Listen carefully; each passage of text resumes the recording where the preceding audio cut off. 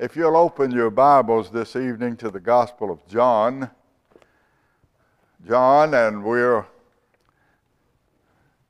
in our fifth study on the grace of God, and I believe that I'm going to spend a couple of studies on this last point, and then I'm thinking about us looking at the doctrines, so-called doctrines of grace. I want to say welcome to all of you who are viewing us by the internet, who are joining us in our Tuesday evening Bible study on YouTube, Ustream, and Sermon Audio Video. We're glad to have you this evening. We're going to open by reading John's Gospel, chapter 6. John's Gospel, chapter 6, on this fifth study of grace. John chapter 6, a very well-known verse, verse 37. John chapter 6 and verse 37. All that the Father gives me shall come to me, and him that comes to me I will in no wise cast out. May the Lord add his blessings to the reading of his word. Let's pray. Our Father, we are met here this evening in the name of our Lord Jesus Christ, and we trust for his glory to learn more of your amazing grace toward fallen sinners. We thank you for your great salvation. We thank you for your word by which we are instructed, by which we are rebuked, by which we are corrected, and through which we learn and grow in the knowledge of our Lord Jesus Christ, and we trust in the grace of our Lord Jesus Christ. We ask you to bless us, to illuminate us this evening as we study, and we ask it for the sake of Christ our Lord, for his sake. Amen. I have taken the word grace, the English word grace, and made an acrostic out of it. The G is goodness, the R is righteousness, the A is atonement, C is covenant, and tonight we're going to look at the E in grace. What we've learned is that God is good, but he is also righteous. And his righteousness holds back his goodness until his righteousness is satisfied. His righteousness is set forth in his holy law, and the law is a reflection of the character of God himself. We know that we cannot, in any sense, keep the law, because the law demands not only external overt obedience, but inward obedience, and the law commands joyful obedience, not just obedience, but obedience with the right attitude. So it's obedience with word, in thought, and in deed. Now, why is it that we can't keep the law? This is going to be part of the burden of this evening's study. Why is it that we cannot, in any sense, keep the law? When you keep the law, it's not only word, thought, and deed, but it is perpetually. And of course, we start out being born in sin. Psalm 51, David said, "In sin did my mother conceive me." Years ago, when we had the Christian school here, I taught the boys and girls each morning. We would have about a 20-minute study. All of them gathered together in our little auditorium in our old church building. And I taught them one from Psalm 51, where David said, "In sin did my mother conceive me." Psalm 51 is generally thought by the scholars to be David's psalm of confession after his affair that he had with Bathsheba, And he not only went with Bathsheba, but he had her husband Uriah killed in battle. And when the Lord dealt with him by sending his friend Nathan to him, David was smitten in his heart, and he said, I have sinned against the Lord. And Nathan said, and the Lord has put away thy sin. Nevertheless, he said, the chastening hand of God is going to be on you, and it's going to come on you from within your own family. So we know about all the problems that David had trouble with his sons. One son, Absalom, and Absalom killed another of his sons, and he had problems within his family. So Psalm 51 is thought to be his psalm of confession. Well, I was teaching on that, and there was a little girl in our group of boys and girls. Her name was Kelly. I'm going to be calling Kelly, by the way. She lives over here now, right out of College Grove.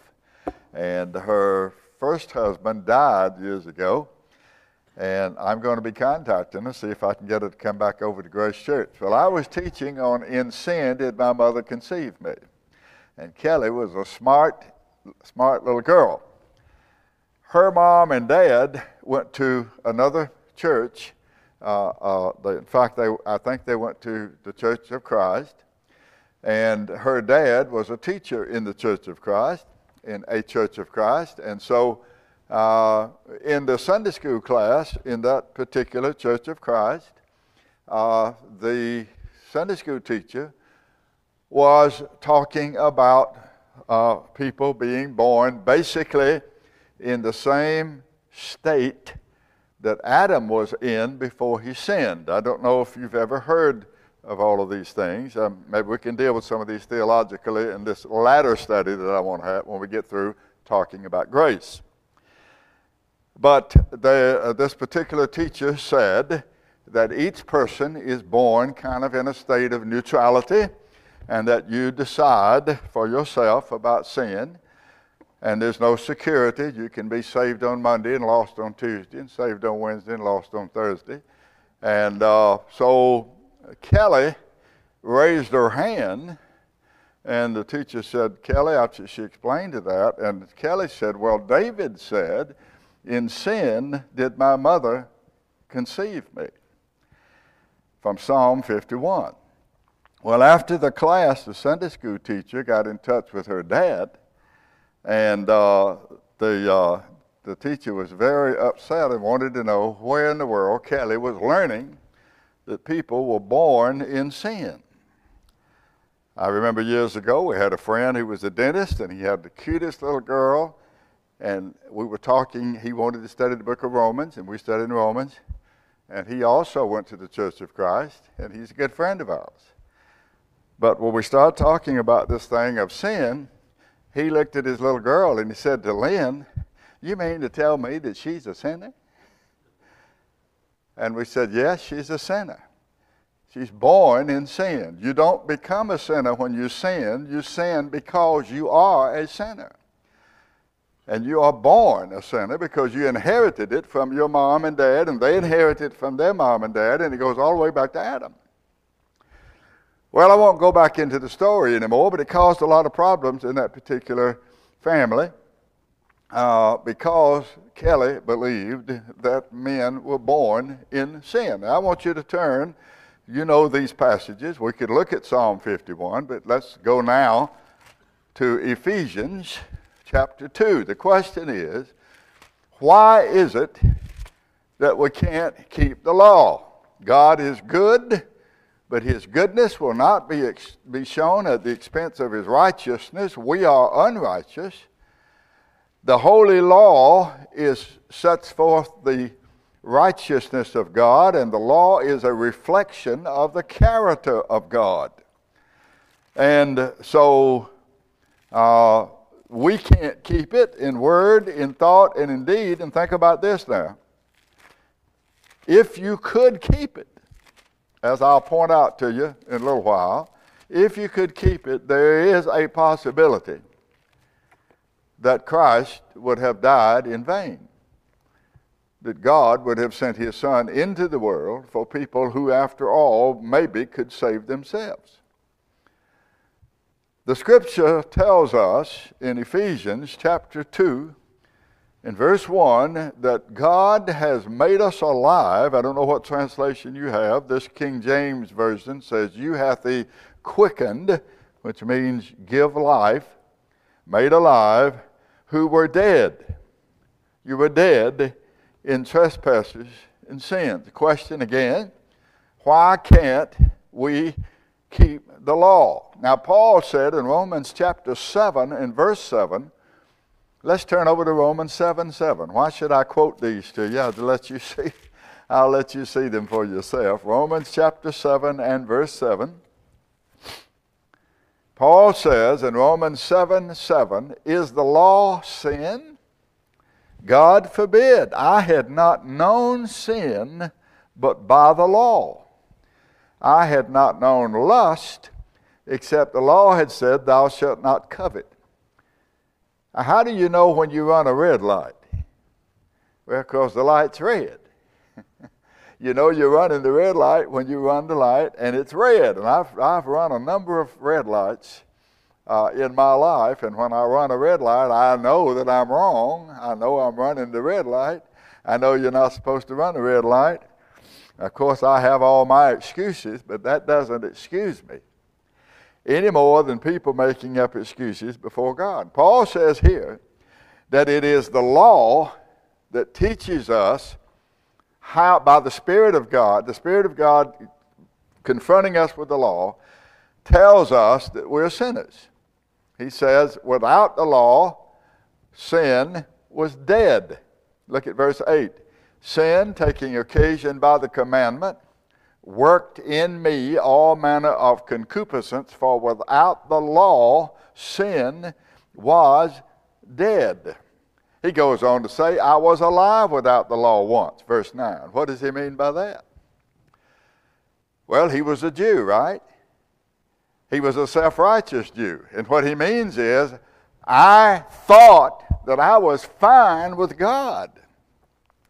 I thought I was alive. I thought I was spiritually alive. I was doing his will. I was in a right relationship with him. You know, it is Paul who held the coats of men who stoned the deacon, the Christian deacon, Stephen, to death. It's in the book of Acts. Paul is the one who held their coats while they stoned Stephen to death.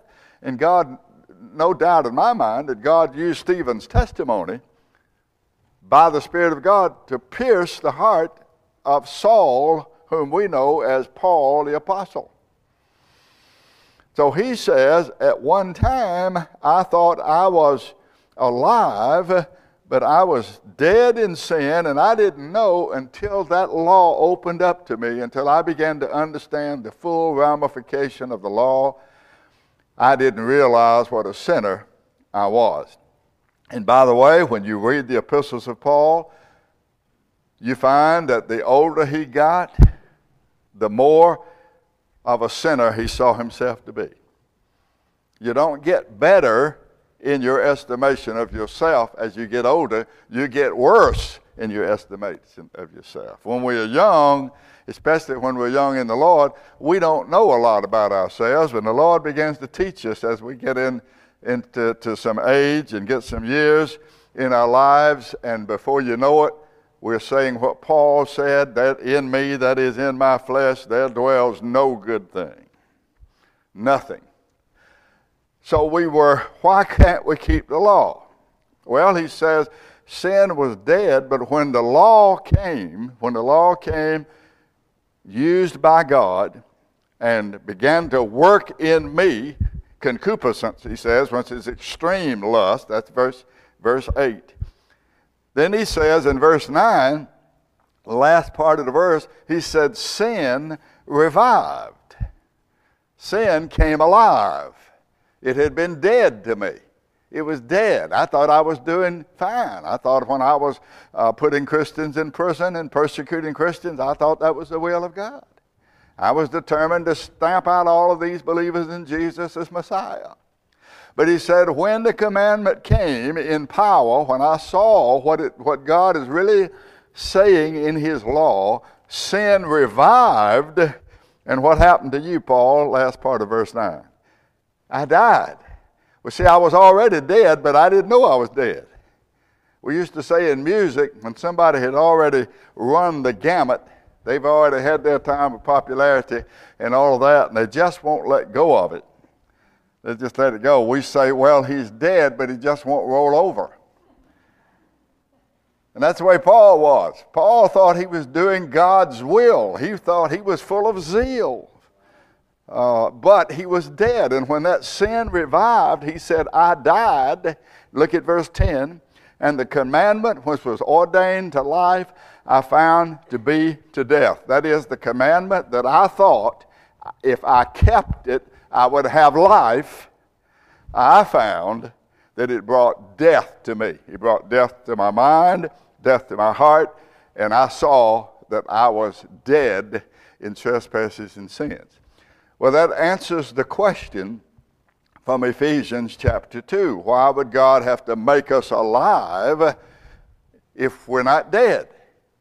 So he says in Ephesians 2, and you hath he quickened, you hath he made alive, who were dead in trespasses and sins. So the answer to the question, why can't we keep the law as we are, as we come into this world? And the answer is because we're dead spiritually. We're dead in trespasses and sins. How is it that we're dead in trespasses and sins? We were born in sin. In sin did our mothers conceive us. Our mothers were sinners, and their mothers were sinners, and their dads were sinners. And the Lord Jesus said, flesh and blood, he says flesh produces what? What does flesh produce? Flesh. That which is born of the flesh is flesh. That which is born of the spirit is spirit, he says. Now, the word dead, how sick were we? Trying to labor this point now about why we can't save ourselves by what we do. We were dead. We were dead. Well, how dead were we? People say, I'm half dead. Well, dead is dead all the way. As I mentioned this past Sunday, the little boy said I had a little dog named Rover, and when he died all over. Death is complete. It's from the crown of the head to the soles of the feet. Now the Latin word mort, M-O-R-T, mort, is the word for death. What's a mortuary? Well, you know what a mortuary is. What is a mortal? A mortal is one whom death will one day claim. What is a mortician? Well, a mortician has a job that's related to death, embalm and bury the dead. What do you mean when you say, well, when I saw him, I was mortified? That means I was scared to death. I was so embarrassed and I was so ashamed or whatever. I felt like dying because I was mortified. But that all comes from this Latin term, mort, M-O-R-T. Now in the Greek, we have the word necro. We have necropolis. A necropolis is a city of death, or a large cemetery. We have necropsy, an examination of the body after death. So I ask again, how dead were we? Were we half dead? Well, the Lord told Adam that in the day he partook of the fruit of the forbidden tree in the Garden of Eden, that he would die. We know that Adam did not die immediately physically. So he died spiritually. What does that mean? It means that by disobeying God, he was separated from God. He was dead to God. He had no relationship whatsoever to God spiritually. He was separated, dead toward God, and the fruit of that is he was prone toward evil. He was prone toward disobedience. We don't have to teach our children about doing wrong. We have to teach them about doing right. They do wrong quite naturally. You put a toy in the 4 or 5 kids and they will scratch each other's eyes out over their toy. Mine. They'll do that. And they'll cry and cry and cry when nothing's wrong with them until they get their way. We have to teach children to do right. Don't have to teach them to do wrong. They do wrong by nature. Now, Adam, when he sinned, separated himself from God, was prone toward evil, prone toward disobedience, and we describe this spiritual state of man as depravity. Depravity is the word we use. Another word that comes from the Latin. It means to be crooked. Something that's depraved is something that's crooked, bent away from that which is straight and which is right. So depravity, by that we mean the innate corruption in human nature due to the sin of Adam, what many theologians call the original sin. Now, I believe the original sin was with Lucifer. Lucifer was the original sinner, and he tempted man to sin, but I know what they mean by that. So every person that's born in this world, let's turn to the Gospel of John again, chapter 8. We've already read chapter 6, verse 37. Let's look in John's Gospel, chapter 8. And let's see what the Lord Jesus says here. Every person born into this world, we're trying to find out what it means when we say we're sinners. We're dead in sin. We're separated from God. We have a proneness to do evil.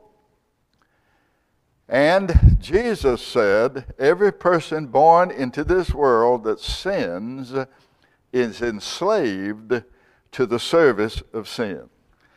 John's Gospel, chapter 8, this is the famous chapter where he says, you'll know the truth, and the truth will make you free, and so on.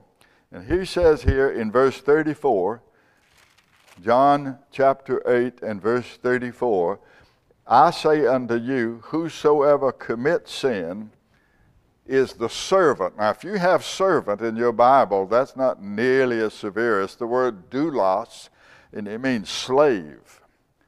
Whoever commits sin is the slave. It's like if you get a shot of bad something in your body, then it takes over. It takes over your body.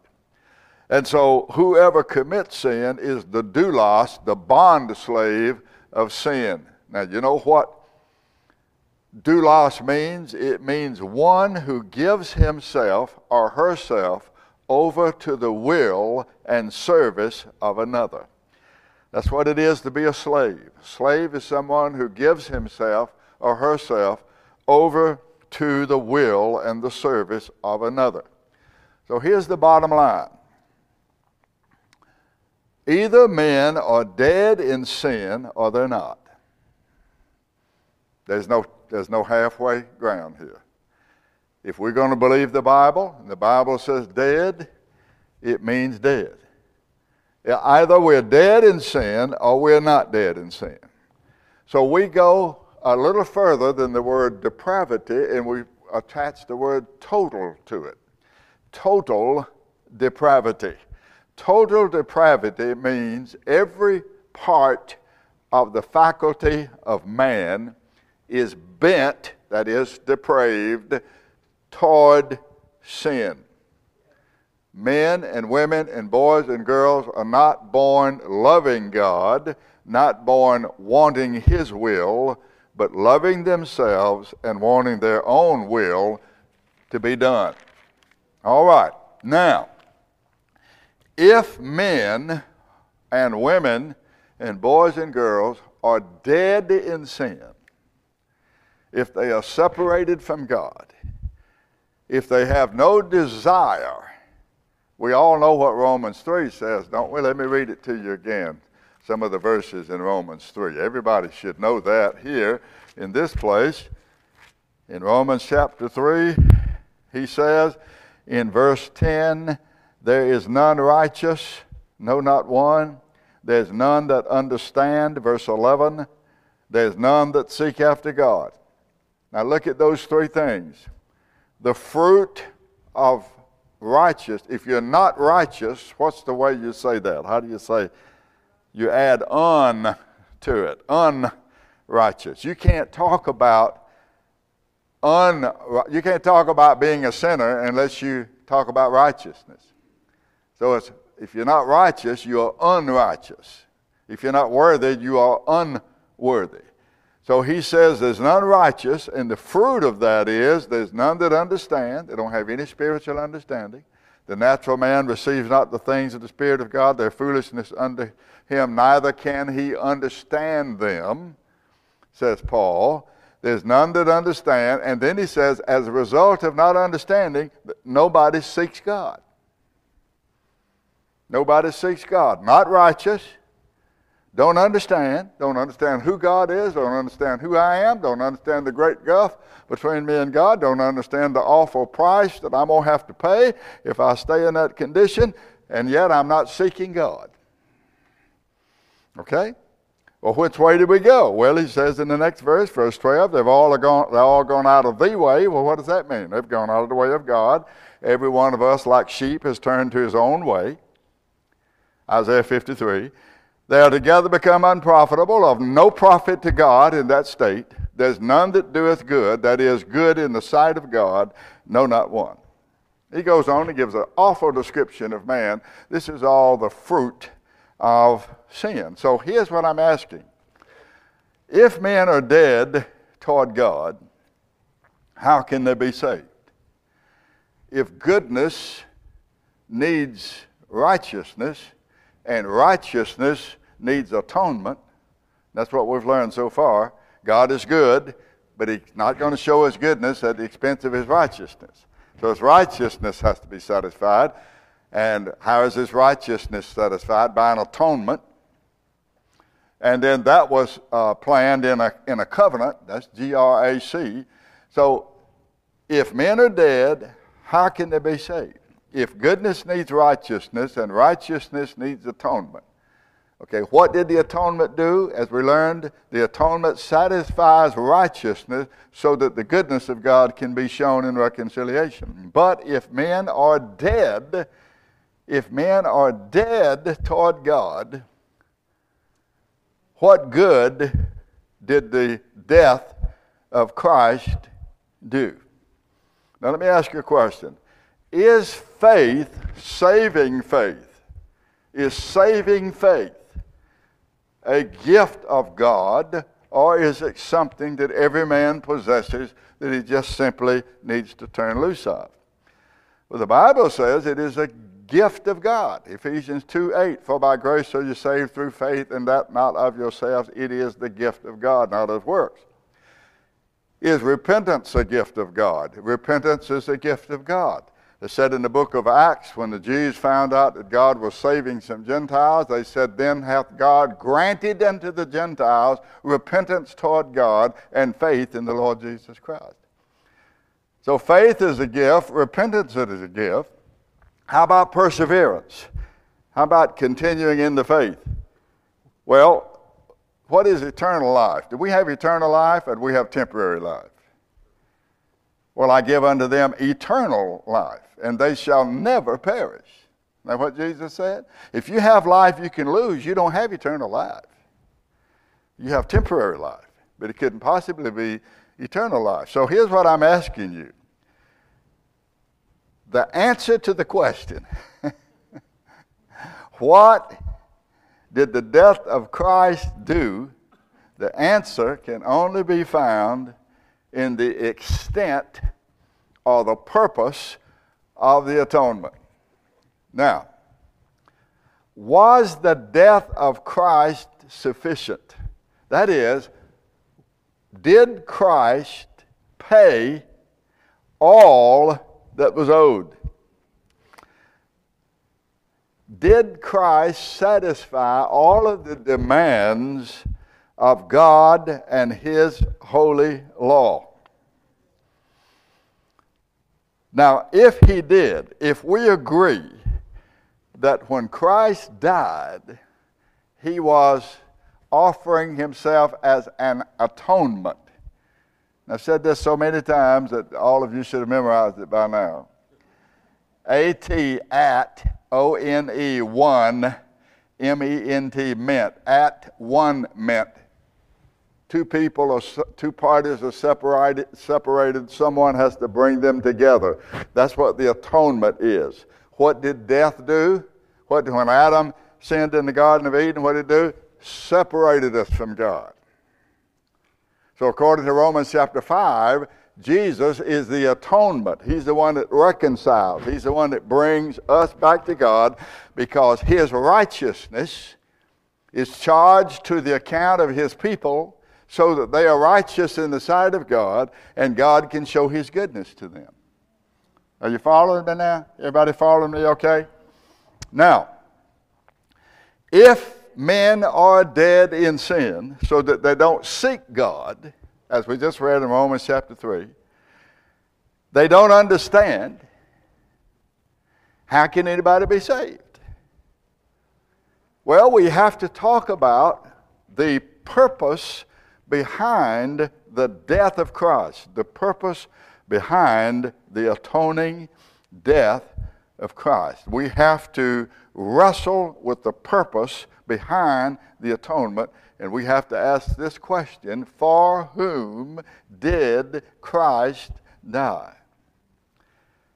For whom did Christ die? Now see if you can follow me here. If Jesus died for all of the sins of all of the world, and his death is an atonement. Now, you have to accept that. If you don't think his death is an atonement, then I'm wasting my breath. Okay? But if his death is an atonement, if he died in order to satisfy the judgment, the holy law of God, was he successful or was he not successful? All right, if he was successful, then we have to ask these questions. Did he die for all of the sins of all the world? If he died for all of the sins of all the world, and his death was an atoning death, all the world will be saved. Can you find me? You follow me there? If he died for all of the sins of all of the world will be saved if his death was an atoning death. If his death is the reconciliation, that's the way it's translated in Romans 5. The reconciliation, the way it should be translated. In King James, it's translated atonement, but it is the word for reconciliation, bringing us back to God. All right, if Jesus died for all the sins of all the world, then all the world will be saved. All right, number two, if Jesus died for most of the sins of all of the world, no one will be saved. If he takes the football and runs it down to the 99-yard line, and then he tosses it off to you, and you've got to run over and make the touchdown, that you don't owe all of the glory and all of the praise to Christ alone. It's me and Jesus. Tom T. Hall wrote a song called Me and Jesus Got a Good Thing Going. Me and Jesus got it all worked out. Me and Jesus got a good thing going. We don't need anybody to tell us what it's all about. Well, the payment that was made by Christ was a payment that was demanded from us, and we can't meet it. And if Christ didn't die an atoning death and take care of our sins, none of us are going to ever see the portals of glory. So let me ask again. If Jesus died for all of the sins of all of the world must be saved. If Jesus died for most of the sins of all of the world, no one will be saved. If Jesus died for all of the sins of some of the world, those for whom he died will be saved. Now let me ask you this question. When I say some of the world, the Bible, I took 5 or 10 minutes a couple of weeks ago and showed you that a number that no man can number will be saved. Of every kindred, tribe, nation, tongue, a number that no man can number will be saved. That probably includes also infants and the people who never really have a good mind and all of that thing. I don't know. We just leave those with the Lord. But if those for whom Christ died will be saved. All right, now I want you to listen to me for just a minute because this is important. I want you to turn to John's Gospel, chapter 17 now. Gospel of John, chapter 17. This is important, and I'll deal with this more detail in a later study. Obviously, I am headed toward what we call the doctrine of election. God does not dwell in time. He dwells in eternity, doesn't he? So therefore, whatever the Lord has done, it's already done as far as his purpose is concerned. It's past tense or present tense or whatever, because he doesn't live in time. This doctrine sometimes worries us because we are gauging God in time. And he doesn't live in time. He lives in eternity. And we know that Abraham asked him when he said he was going to destroy Sodom and Gomorrah, shall not the judge of all the earth do right? He will do right. Now, what was the text that we read tonight when we began? John 6, verse what? 37. Y'all remember that? John 6, 37. What does it say? First it says, all that the Father gives me shall come to me. Then it says, and everyone that comes to me, I will in no wise cast out. So if you can't enter into the first part of that, you can enter into the second part. If you have problems with all that the Father gives me, when did the Father give him some people? He gave him people before the foundation of the world. But that's timely language. That's for us to understand. That's what we call accommodating language. When we talk about before the foundation of the world, the creation of the world, the history of the world, after the world, that's accommodating language for us. It just means that from all eternity, God already determined the end from the beginning. Isn't that what Jeremiah says? He declared the end from the beginning. And you're just going to have to trust him. You have to trust him. That's the point. We want to bring God down to our understanding of things and say, well, that doesn't seem fair. Well, it's impossible for the holy God to do anything that's unfair. Everything he does is absolutely just, and that's what fair means. If you want God to be fair with you, you want him to be just with you.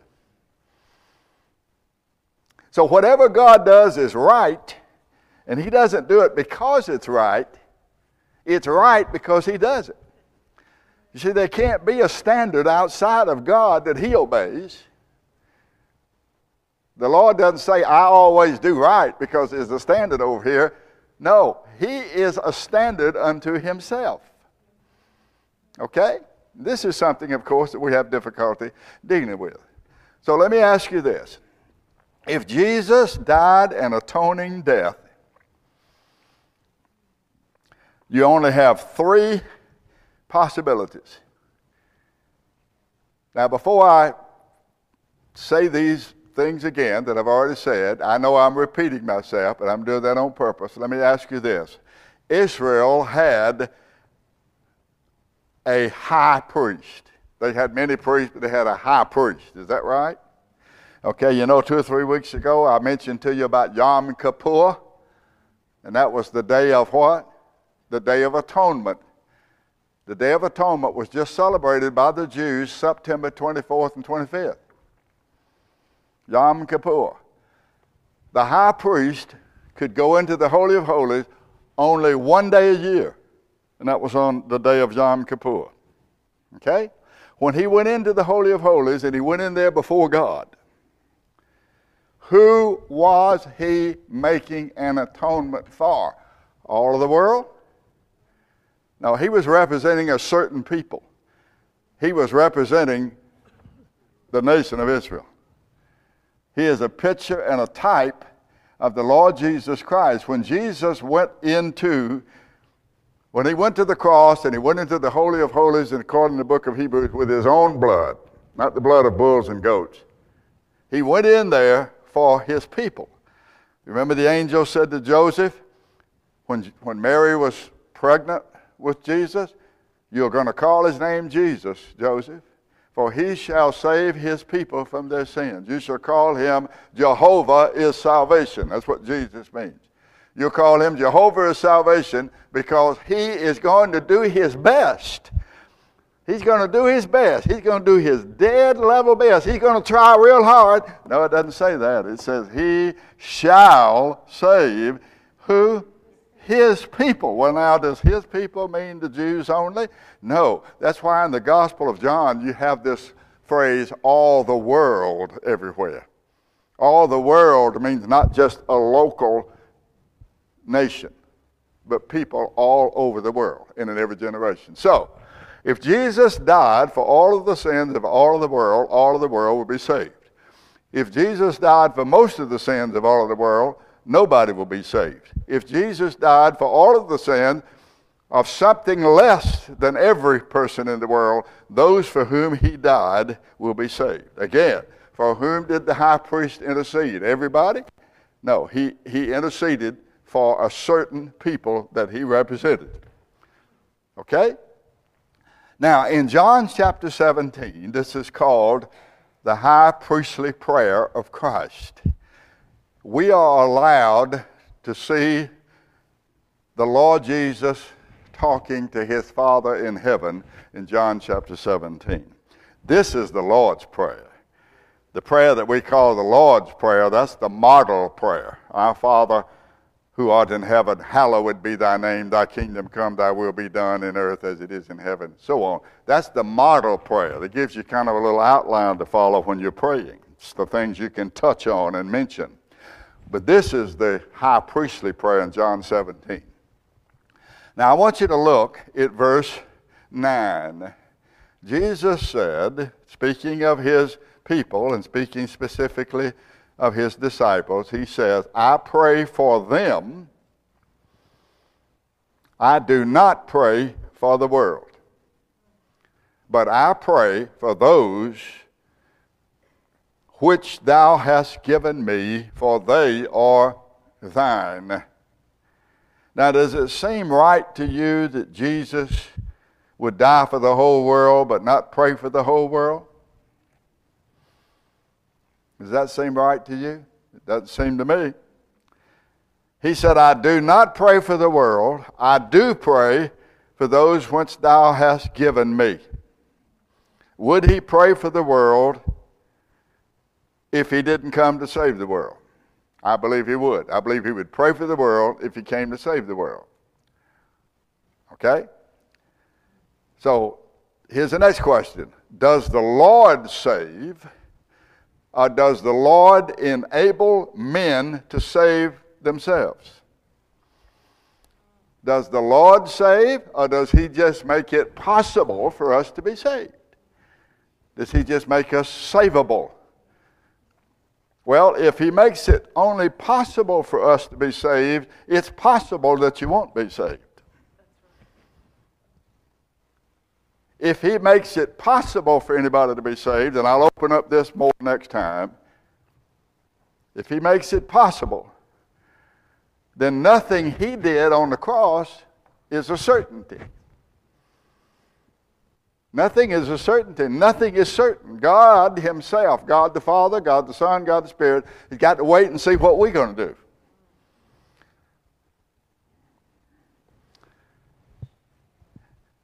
Is faith a gift? Ephesians 2:8 says it is. Is repentance a gift? Can a dead man change his heart? Jeremiah 13:23, can the Ethiopian change his skin or the leopard his spots? Then may you also do good that are accustomed to do evil. Is it good to come to Jesus? Is it good to believe on Christ? Is it good to turn from your sins? Is it good to believe the Lord? All of those good things are gifts of God purchased for his people by Christ in his atoning death. In other words, all that is necessary to be saved, faith, repentance, security, all of these things were purchased by the Son for those given to him by the Father. All right, let's turn to John chapter 10. I don't know if I'll be able to finish tonight, but let's turn to John chapter 10. John chapter 10 and verse 11. I am the good shepherd. The good shepherd gives his life for the world. No, he gives his life for the sheep. Verse 14. I am the good shepherd, and I know my sheep, and I am known of mine. Verse 14. I am the good shepherd. I know my sheep. I am known of mine. Verse 15. As the Father knows me, even so know I the Father, and I lay down my life for the sheep. Verse 16, other sheep I have, which are not of this fold. Them also I hope to bring them. No, I must bring. That's a divine must. Like ye must be born again. That's a divine must. I must needs go through Samaria, he said, when he met the woman at the well. And he says here, I must bring them because it's according to the divine purpose. And they shall hear my voice. And there will be one fold, and there will be one shepherd. All right, now, they said, listen, Jesus, the ones that didn't believe in him, they said, if you are the Messiah, if you're the Christ, why don't you tell us plainly? Why don't you tell us plainly? Look in John's Gospel, chapter 10, verse 24. Then came the Jews round about him and said unto him, how long do you make us to doubt if you're the Christ? Tell us plainly. Jesus said in verse 25, I told you. I told you, and you believe not. Not only did I tell you, the works that I do in my Father's name, they bear witness of me. When's the last time you've seen somebody raise the dead? When's the last time you've seen somebody give sight to a blind man? Those works tell you who I am. But why is it that you don't believe? That's what it says, verse 26. You believe not because you are not of my sheep. Now notice, he did not say you are not of my sheep because you don't believe. He said you don't believe because you're not of my sheep. What do you mean, Jesus? Here's what I mean, verse 27. My sheep will hear my voice. To hear him means to believe him. They will hear me. They will believe me. I know them, and they will follow me. And I will give unto them, verse 28, I will give unto them a life if they can keep it. I'll give them life if they can keep it. No, I'll give them eternal life, and they shall never, and that is a double negative. They shall never, never, no, never, under any circumstance, by any means whatsoever, they shall never, there's nothing you can come up with that will ever cause them to perish, and nobody will ever be able to pluck them out of my hand, and my Father gave them me, verse 29, and he's greater than all, and no man is able to pluck them out of my Father's hand. To get to me, you got to open the hand of God, and in the hand of God is the hand of Christ, and you got to open the hand of Christ to get to me. That's how secure you are. If you're saved by him. If you saved yourself, I don't have any good news for you.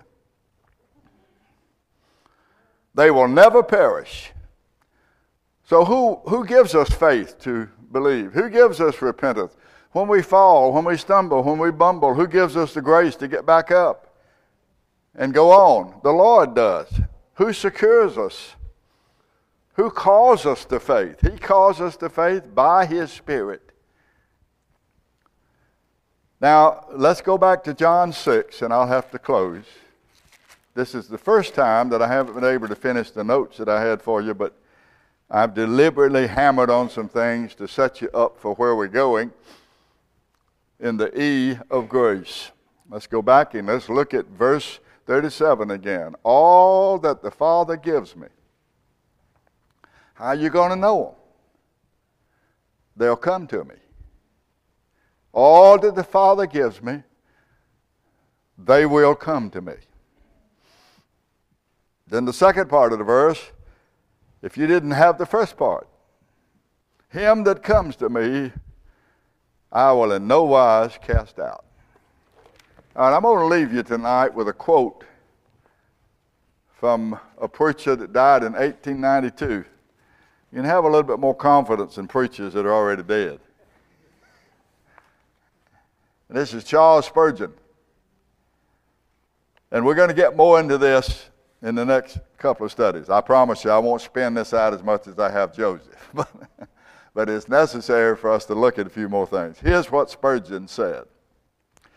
You remember when I said if Jesus died an atoning death, then whoever he died for must be saved. They'll be kept, they'll be secured, they'll be brought to faith, they'll be granted repentance, they'll be saved.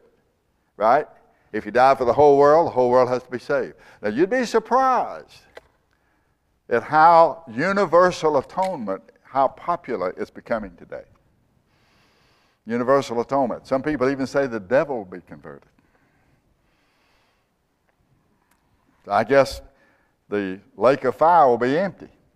The scripture says he made the lake of fire for the devil and his angels. Here's what Spurgeon said. We are often told that we limit the atonement of Christ because we say that Christ has not made a satisfaction for all men, or all men would be saved. Now, our reply to this is, on the other hand, our opponents are the one who are limiting the atonement. We do not. They say Christ died for all men. So ask them what they mean by that. Did Christ die so as to secure the salvation of all men?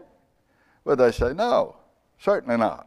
So we ask them the next question. Did Christ die so as to secure the salvation of any man in particular? The answer to this, they say, is no. They are obliged to admit this if they are consistent. They say no. Christ has died that any man may be saved if, and then they follow that with certain conditions of salvation. Now, who is it that limits the death of Christ? Why, you, my friends, you say that Christ did not die so as to infallibly secure the salvation of anybody. We beg your pardon when you say we limit Christ's death. We say, no, my dear sir, it is you that limit it. We say Christ so died that he infallibly secured the salvation of a multitude that no man can number, who through the death of Christ not only may be saved, but are saved, and cannot by any possibility run the hazard of being anything but saved. You are welcome to your atonement. You may keep it. We will never renounce ours for the sake of it. Now, I'm going to talk to you about this next week. Here's what I'm going to talk to you about. Is the atoning work of Christ limited? It is limited, but it either has to be limited by the will of man or by the will of God. But it is limited. And it's the perspective that we take. Is it limited by the will of man, or is it limited by the will of God? May the Lord add his blessings to his word. Our Father, we call upon you in the name of the Lord Jesus. Thank you for giving us this time together this evening. And we pray that you will help us to think on these things as we consider the great and wonderful and magnificent purpose and plan of the Father when he sent his Son into the world. He sent him into the world to save his people from their sins.